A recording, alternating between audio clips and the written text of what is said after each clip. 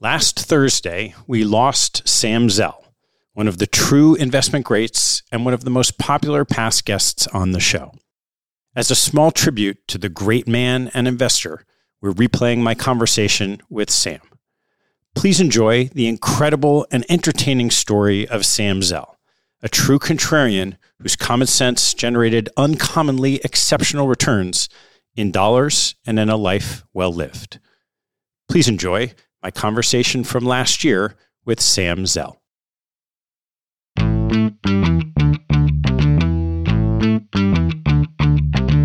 Hello, I'm Ted Seides, and this is Capital Allocators. This show is an open exploration of the people and process behind capital allocation. Through conversations with leaders in the money game, we learn how these holders of the keys to the kingdom allocate their time and their capital. You can join our mailing list and access premium content at capitalallocators.com. My guest on today's show is legendary investor Sam Zell, chairman of Equity Group Investments, a private investment firm he founded more than 50 years ago. Sam has a storied track record of turning around troubled companies and assets, leading industry consolidations, and bringing companies to the public markets. His current investments canvass logistics, healthcare, manufacturing, energy, and real estate. Sam was recognized 5 years ago by Forbes as one of the 100 greatest living business minds, and he's still going strong. Our conversation covers Sam's childhood background, early entrepreneurial efforts, formation of his investment strategy, and comfort being a contrarian. We then turn to Sam's thoughts on team development, evaluating people, real estate, generational businesses, emerging markets, and opportunities for the future. Please enjoy my conversation with Sam Zell. Sam, thanks so much for doing this. My pleasure. I thought it'd be fun to start with your background, and we can go all the way back. I know your parents escaped Poland at a key time and would just love to hear how that influenced you as a kid. Well, I think it's in the most simplistic form. It means that I grew up in a kind of a very unique atmosphere. I was born 90 days after my parents came to this country. So I was growing up with parents who were learning English, learning their way around, extraordinarily grateful to this country for allowing them to come, just not believing the concept of freedom, what it meant. And yet at the same time, there was a prevalence that don't get over-enthused, recognize the fact that anything can happen, and always be prepared for the unprepared. My home I had an older sister. My father worked 7 days a week. There was a overwhelming pressure on performing. And in the case of my parents, performing was doing well in school. Also, a limited acceptance of the need for quote-unquote fun. I remember vividly when my sister was maybe 14, she came home from a basketball game that her high school had lost. And it was in the semifinals or something, and she was crying. And my parents couldn't conceive that anybody could cry over a basketball game. Their whole definition of life had been so different that in terms of priorities, okay, so you didn't win. What's that got to do? It's no different than when I was in high school. I went to the basketball game on Friday night, and the following week I told my parents I wanted to go to the next game. And their only reaction was, wait a minute, you went once. Why would you want to go again? So in the same manner, I was continually accosted by my parents' view that I was different. That coming in and saying, well, Johnny's parents said he could do it, carried no ice. I mean, he got no support. So I think that what I've tried to describe here is a very unique environment, very much of an immigrant's environment, very much of a real appreciation of what it meant to be here and be in the United States. The constant reference of the Japanese concept of the nail that sticks out gets hit. So this was the kind of an environment that I grew up in, and it created and demanded a level of seriousness at a very young age that was very different from my friends. I think that's maybe the most important theme, was that whereas most of us grow up and evolve somehow in relation to our friends, the message was very clear: you're different, your expectations are different, and the comparison carries no weight. How'd you get your first taste of either entrepreneurship or investing? I think I'd start by saying that I always equated making money or having money as part of the definition of freedom. My father did very well, but there was no excess of money around. There was a constant respect for money. And so I found myself, I couldn't help it, trying to figure out how to acquire capital and what I could do to do that. And there were a lot of things that I did as a young kid, from setting up a photo shot opportunity at the 8th grade party and then selling the pictures. When I was 12 years old, I lived in Highland Park, which is a suburb of Chicago, and I went into the city every day to go to an advanced Hebrew school. Compared to today, the idea of being a 12-year-old and getting on the train and going back into the city every day didn't seem particularly unusual. Admittedly, nobody else I knew did that, but that's kind of what I did every day. And being a 12-year-old alone in the city every day also obviously led to my curiosity, and I eventually discovered that there were magazine stands underneath the L tracks that sold magazines that were different than the ones that were available in Highland Park. In 1953, a guy named Hugh Hefner put out a magazine called Playboy. And I discovered it on the magazine rack, and it was 50 cents, and I bought it. And I read it on the way home on the train. And there were pictures of naked ladies. But more important, there were stories about things that, as a 12-year-old, I didn't know anything about. And I got home to Highland Park, and I showed it to one of my friends. He had never seen anything like that either. And he wanted to buy it. And I just flippantly said, okay, $3. He said, great. And he gave me $3 for what I had just paid 50 cents for. And it obviously dawned on me that there was a market that was unfulfilled and that there was significant demand. And so I started importing Playboy from Chicago to Highland Park and reselling it to my friends. It was a nice margin business, but it was another example of seeing an opportunity and not only recognizing what it was, but recognizing a way to take advantage of it. Yeah. So that was a few decades ago. I'd love to hear a bit about how you evolved from that curiosity and real entrepreneur as a kid to investing as you think about it with your team today. Well, that's, again, a very long story in terms of what it means, but I think that I went to law school.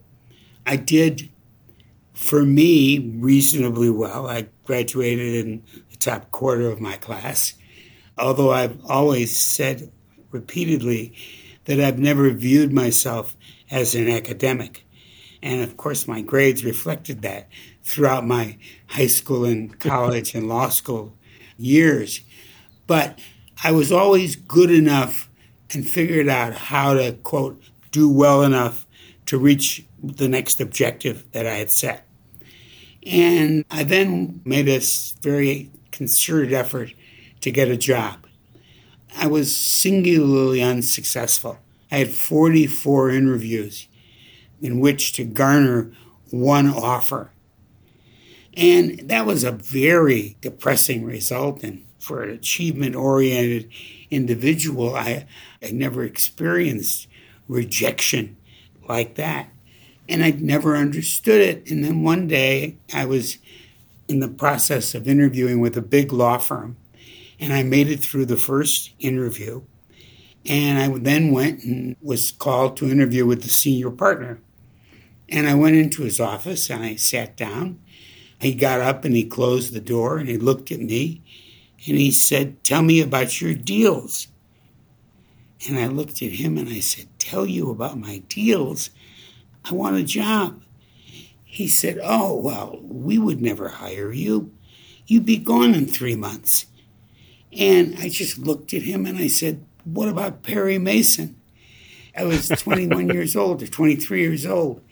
But what I learned from that interview was that when I had written my resume, instead of the typical resume that listed, being head of the kindergarten toilet patrol or something, I had basically laid out what I had done while I was an undergraduate and while I was in law school. And I had built a very successful apartment management business and then started buying buildings.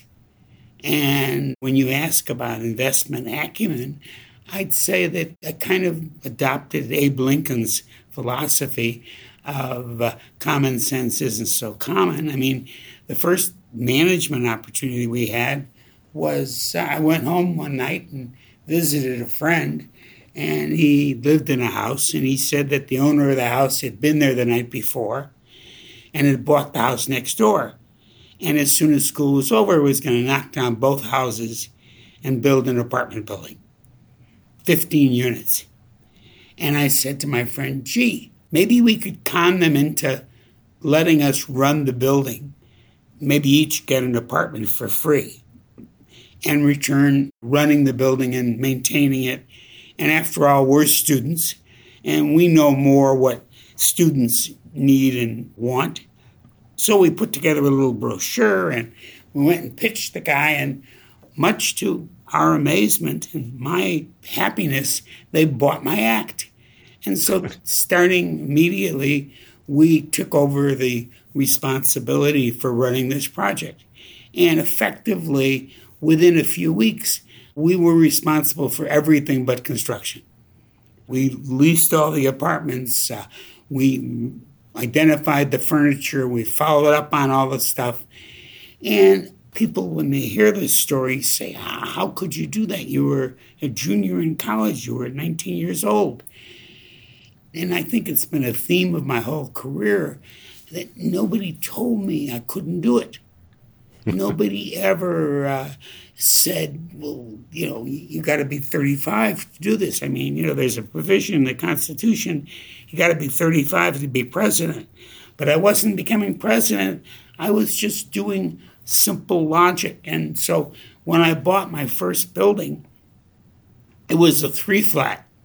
And I paid $19,500 for it, $1,500 down, and a land contract for the balance. And what I had done was I had looked at this 3-flat, and it was kind of seedy.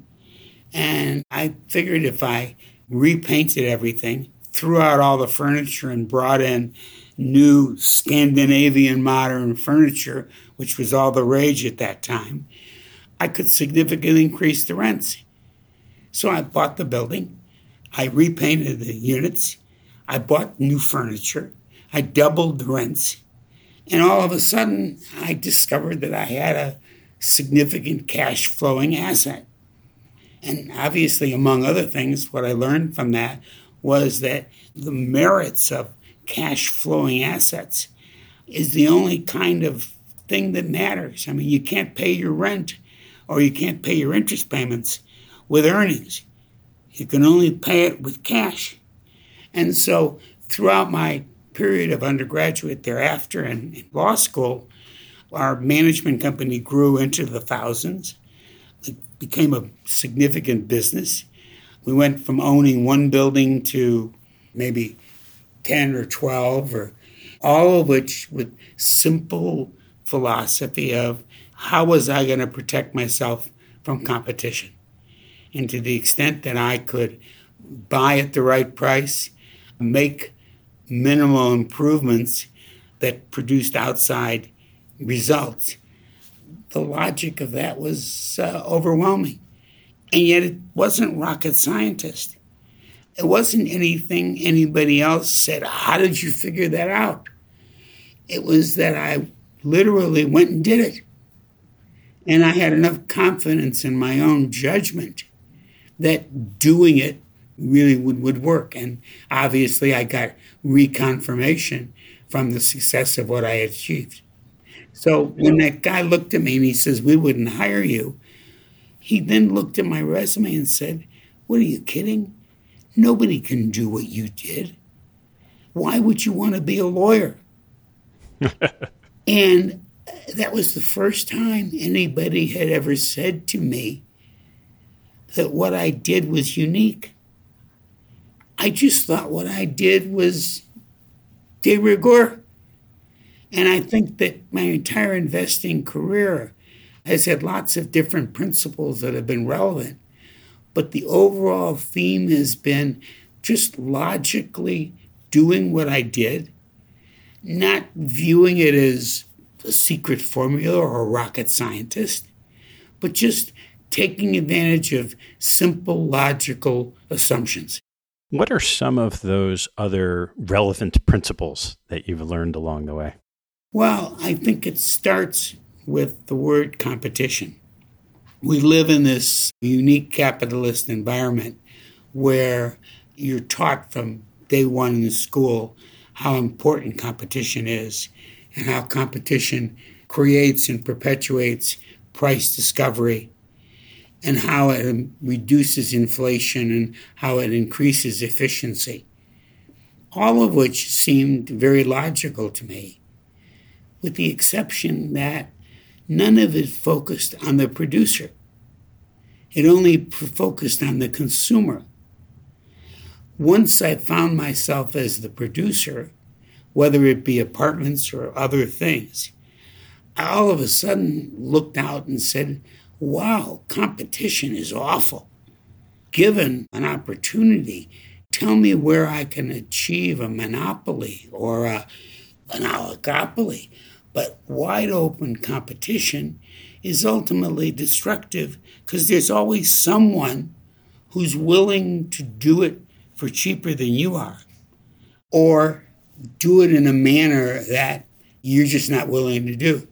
So I think it starts with openly competitive situations without barriers to entry are not the things that produce outside results.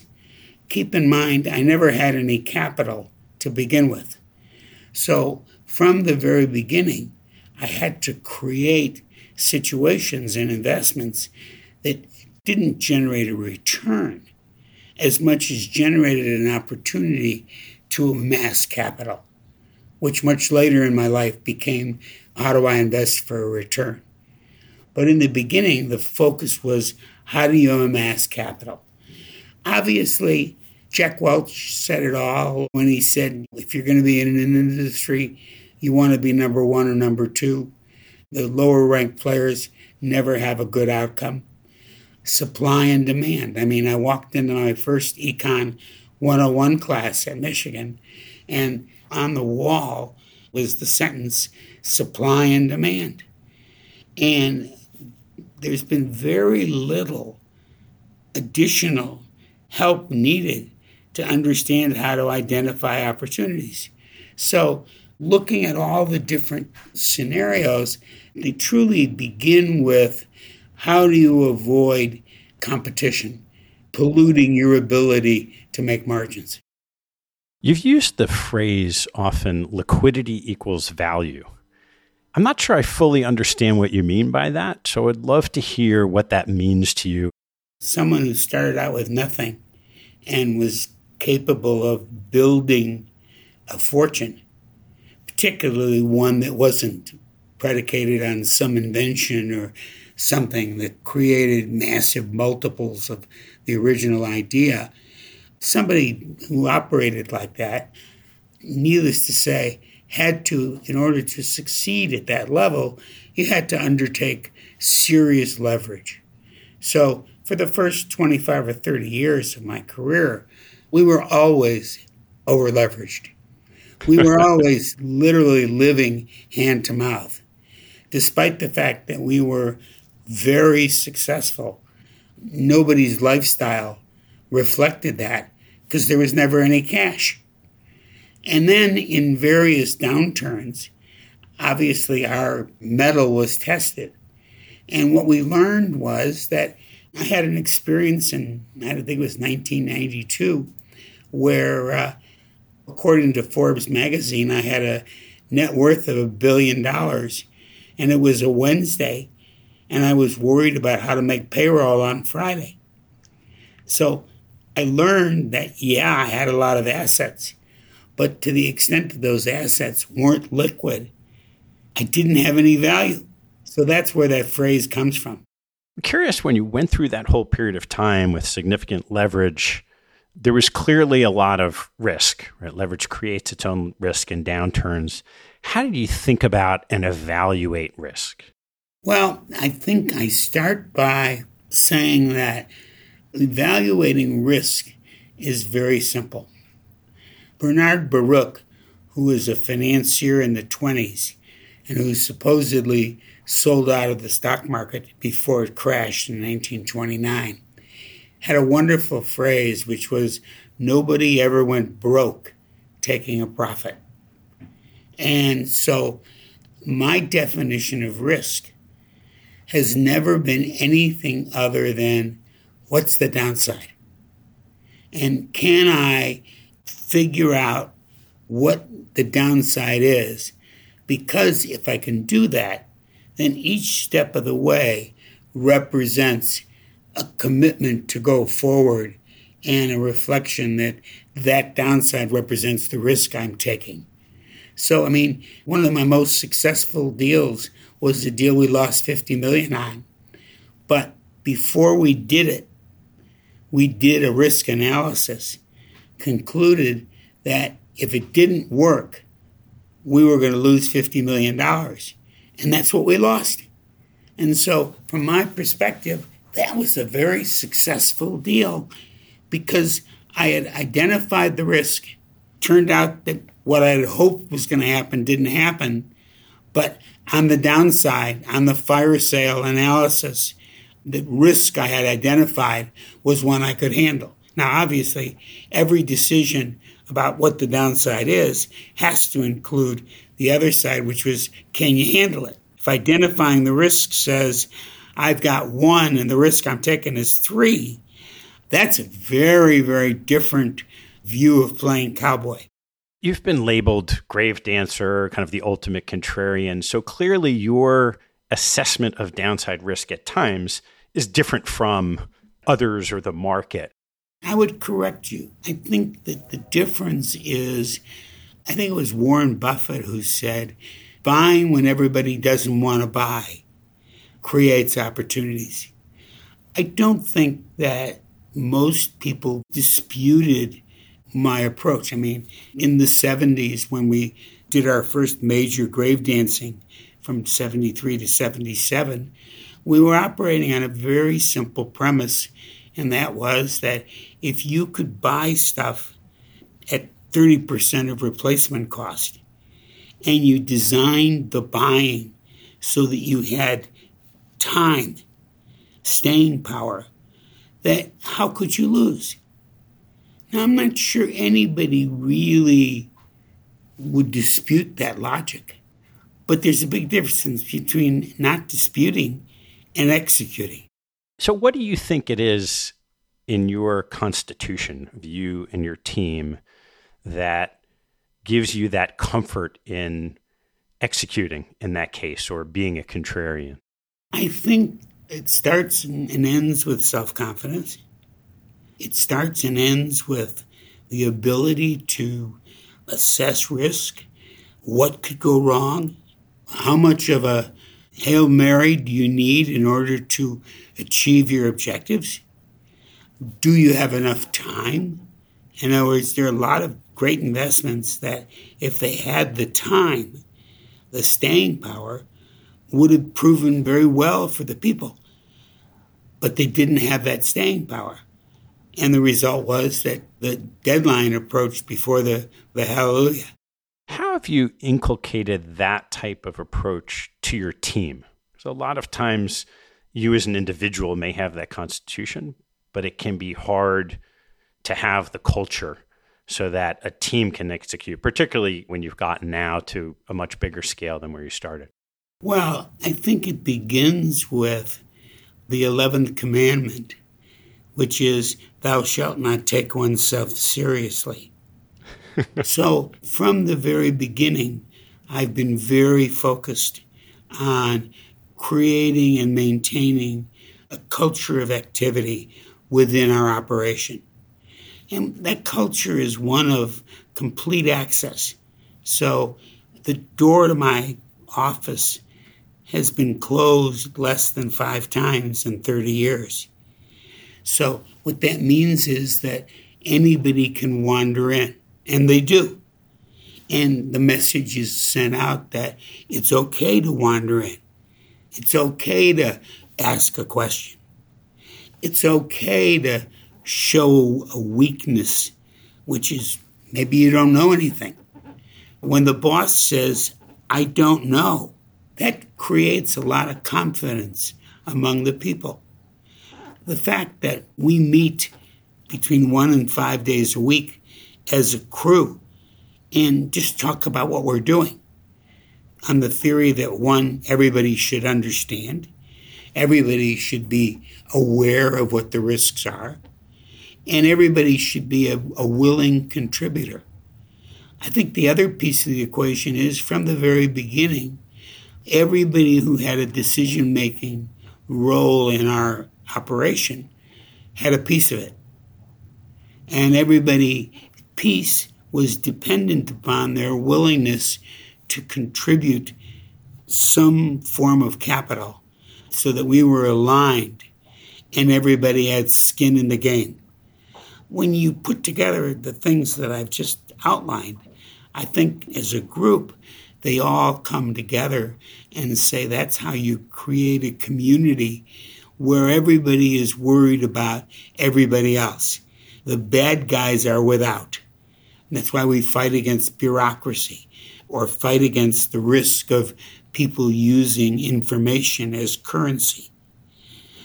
The antagonisms, the conflicts, all need to be outside of this environment so that it isn't whoever, I think Doris Kearns wrote this book about Abe Lincoln's cabinet being a team of rivals.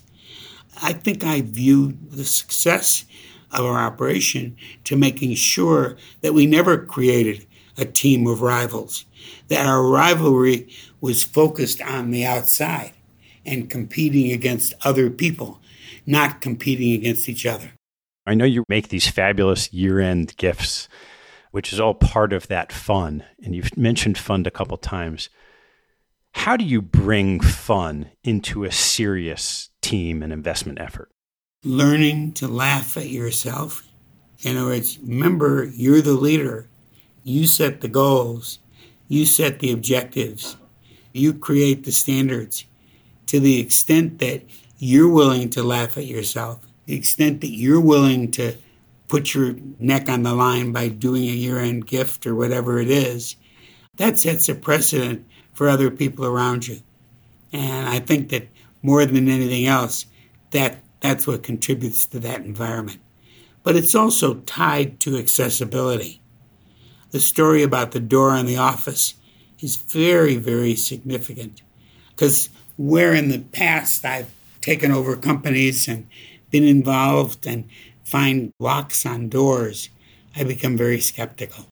What have you learned about assessing people? Well, lots and lots. I think it starts with, in almost every interview I've done, I ask the question, are you hungry? Because if people aren't really hungry, if they really aren't motivated, then there may be lots of place for them in this world, but not in my world. So I'm looking for people that are hungry. I'm looking for people that are aligned and loyal, who have there's this oxymoron about long-term. Well, I really am a long-term investor. And that goes for real estate and it goes for people. So I'm looking for people that are attached. And as a result, we have a very unique age or work history in this organization where people are here for long periods of time.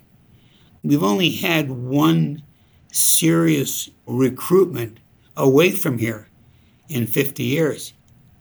We've had lots of people quit and start their own shop and do other things, and I'm very supportive of people pursuing their objectives. But we've only had one person recruited away. And within about 6 months, he came back. So I asked him, I said, well, I don't understand. You got more money, you got a bigger title, you had all this good stuff. And he looked at me and he said, yeah, but when I worked here, if I had a problem, I would just walk into your office. You and I would solve it. Now I write a memo and wait 2 weeks to see if it happens. And that's just not fun. And in the same manner, if you asked me for a theme of this operation, if you didn't fund, we don't do it. And so you look for people that can laugh at themselves, that won't take themselves too seriously, that are willing to take the risk of advancing an opinion, knowing they might not make it, and they may not be right, or they may not get support. But those that aren't willing to do that need to work other places.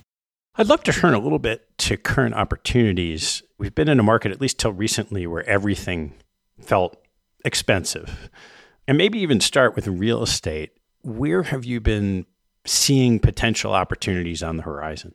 Since the Great Recession of 2008-09, we have been the least acquisitive of real estate since we began. We run 2 public companies for which we're responsible for, and they have added to their portfolios, but they're very big companies, and therefore they're subject to being more aligned with the market than being opportunistic.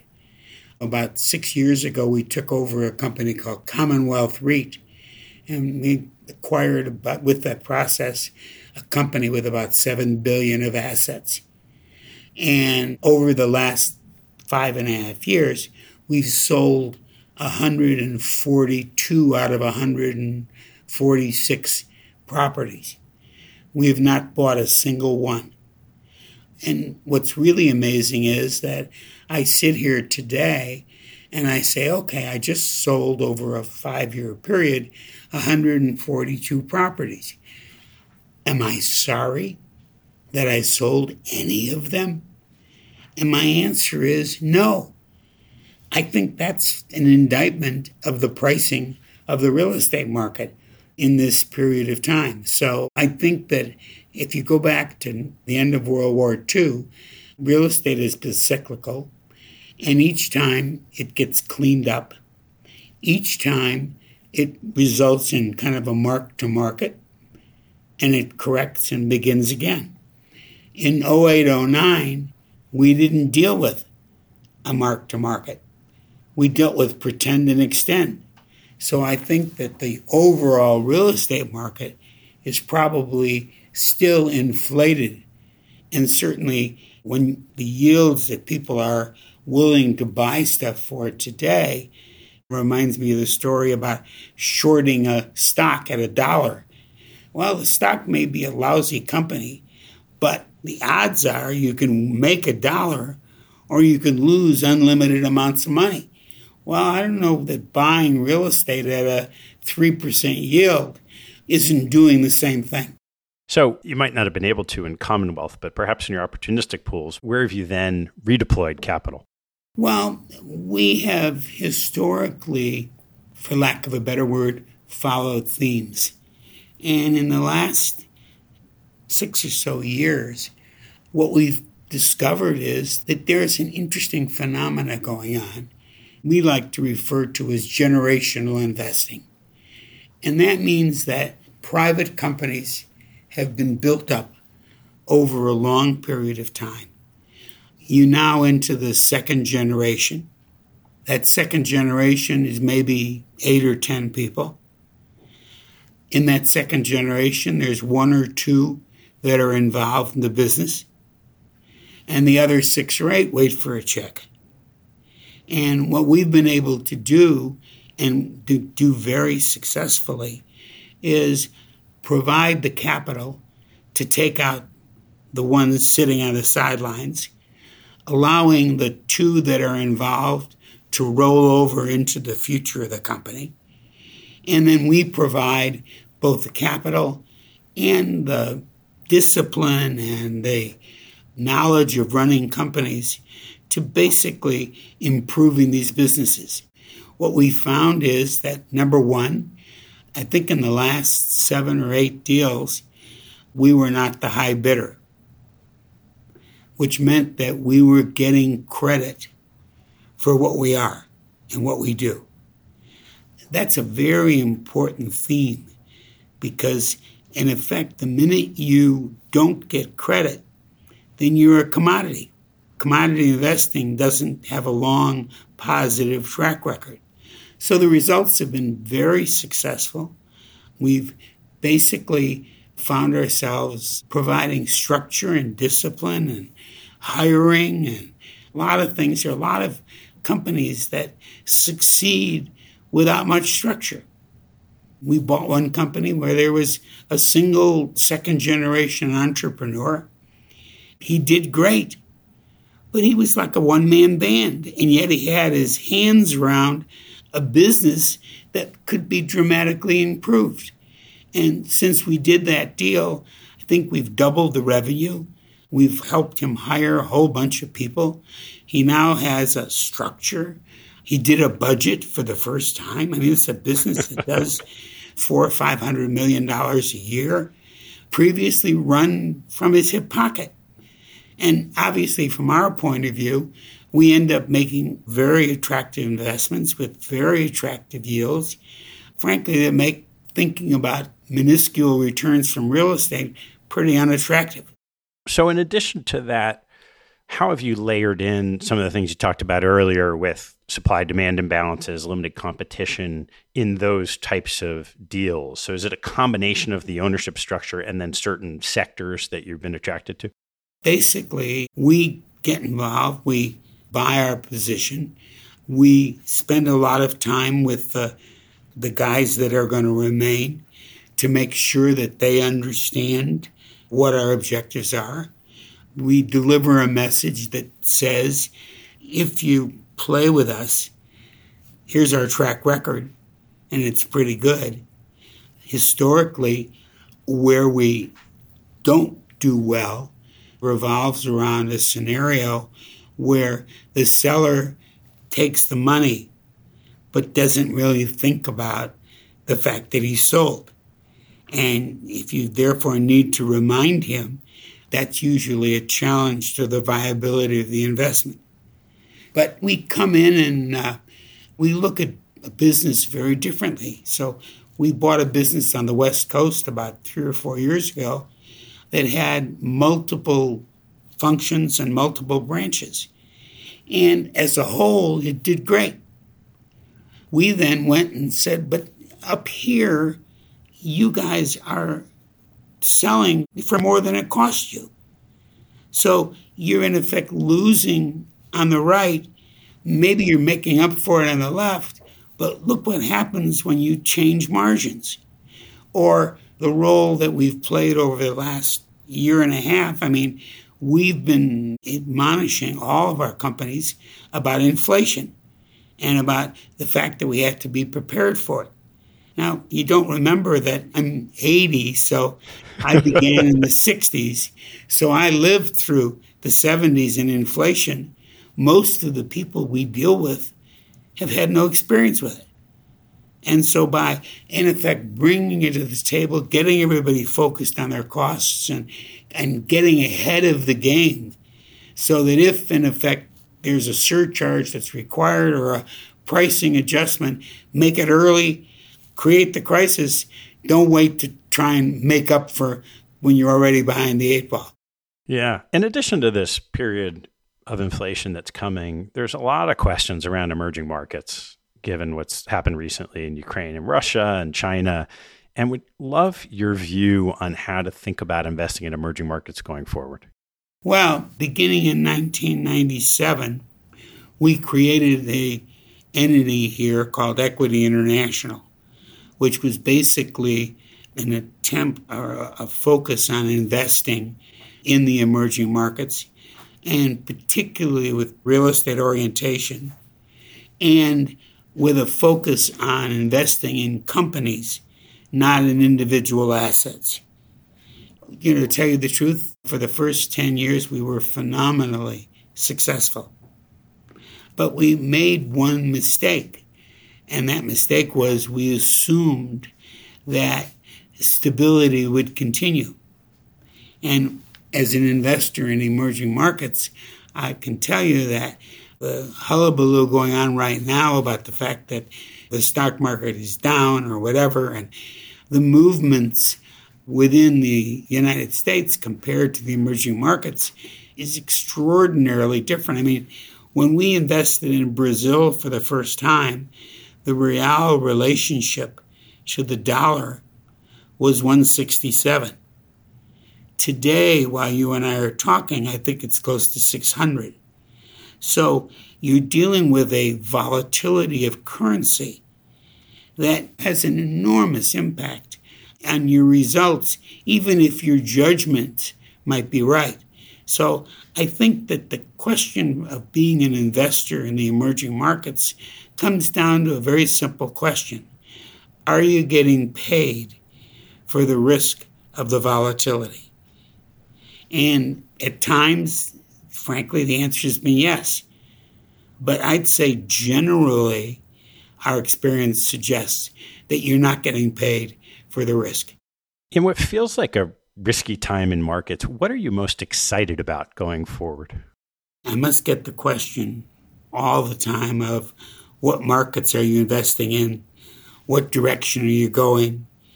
And I could obviously make up a great answer.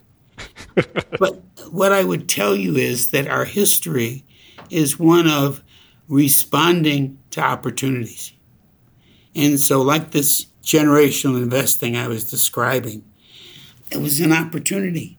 And we saw it and took advantage of it. At other times, we recognized the value of net operating loss carryforwards and took advantage of them. We've been very successful in investing in the energy business at a time when everybody else doesn't want to play.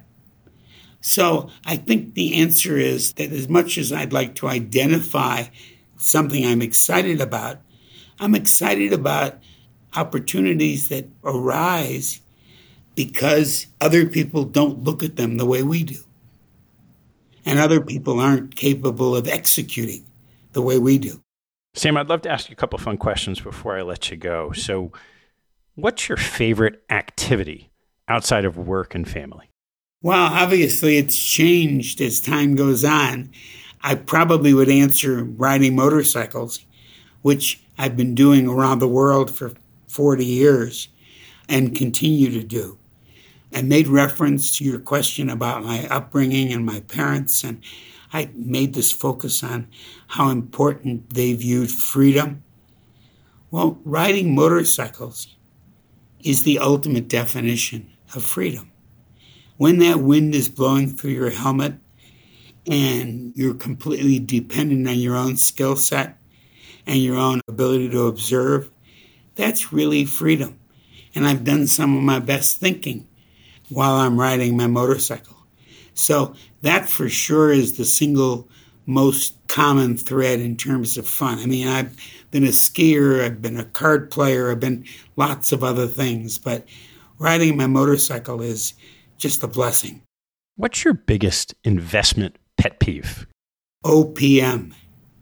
OPM stands for other people's money. And where we find ourselves competing with or interfacing with people who aren't using their own money and therefore have a very different perspective of risk. So I think that I look at that all the time. I think the other thing is the focus on earnings, EBITDA, and not the focus on cash. Cash is king. You can have great numbers and great stories, but if you can't produce the cash, it doesn't matter. And I think that's probably, getting my people to really focus on that and reinforce that on an ongoing basis is a critical part of the process and the discipline of running an investment shop. Which two people have had the most significant influence on your career? My father. My father was a great decision maker. He made a decision when he was age 34 to leave Poland and save his family. Unfortunately, he probably thought he was never wrong again. So that created a very challenging relationship with his son. And probably the other was a man who's been deceased for some time named Jay Pritzker. Jay was an incredibly successful investor, certainly the Warren Buffett of his time. I was very fortunate to meet him at a very early age and spent a lot of time with him. He was the smartest assessor of risk that I'd ever met. And in many respects, the kind of simplistic view that I take of investing is very much the result of having spent the time I had with Jay. If you look back at all the deals you've done over the years, wondering what's the biggest mistake you've made and what you learned from it?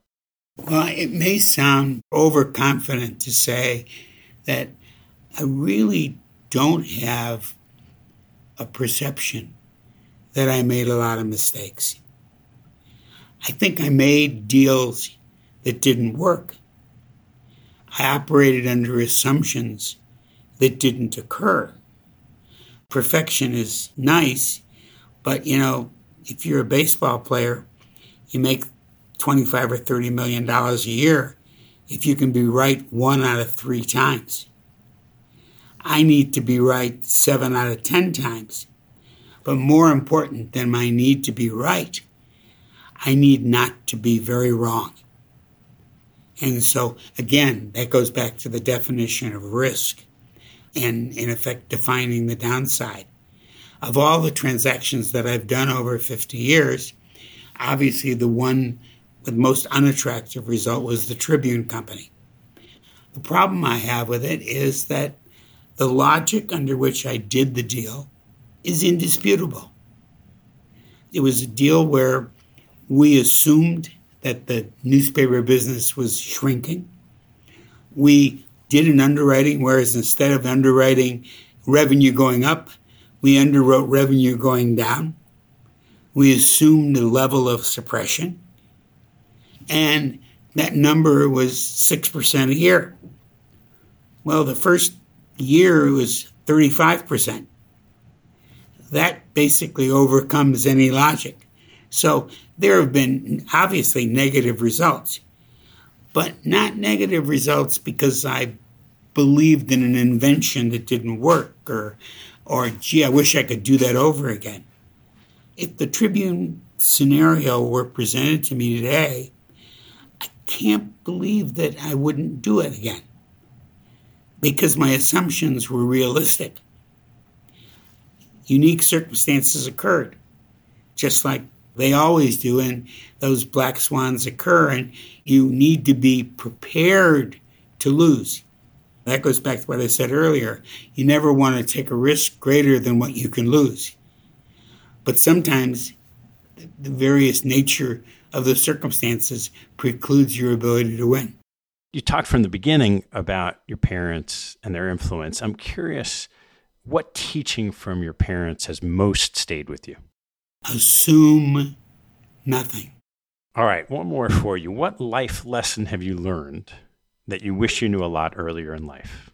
I've learned more than anything else to be patient. You can't learn that early enough, and you can't learn it late enough, and it can't be prevalent in everything you do and think about enough. But patience is everything. Patience and discipline, and they're obviously connected. But those are the two primary functions that govern what I do, and I think materially contribute to my success. Sam, I feel like I could go on and on. I know you've got lots to do, so thank you so much for taking the time. Really enjoyed it. Truly my pleasure. Really fun. Thank you. Thanks for listening to the show. If you like what you heard, hop on our website at capitalallocators.com, where you can access past shows, join our mailing list, and sign up for premium content. Have a good one, and see you next time.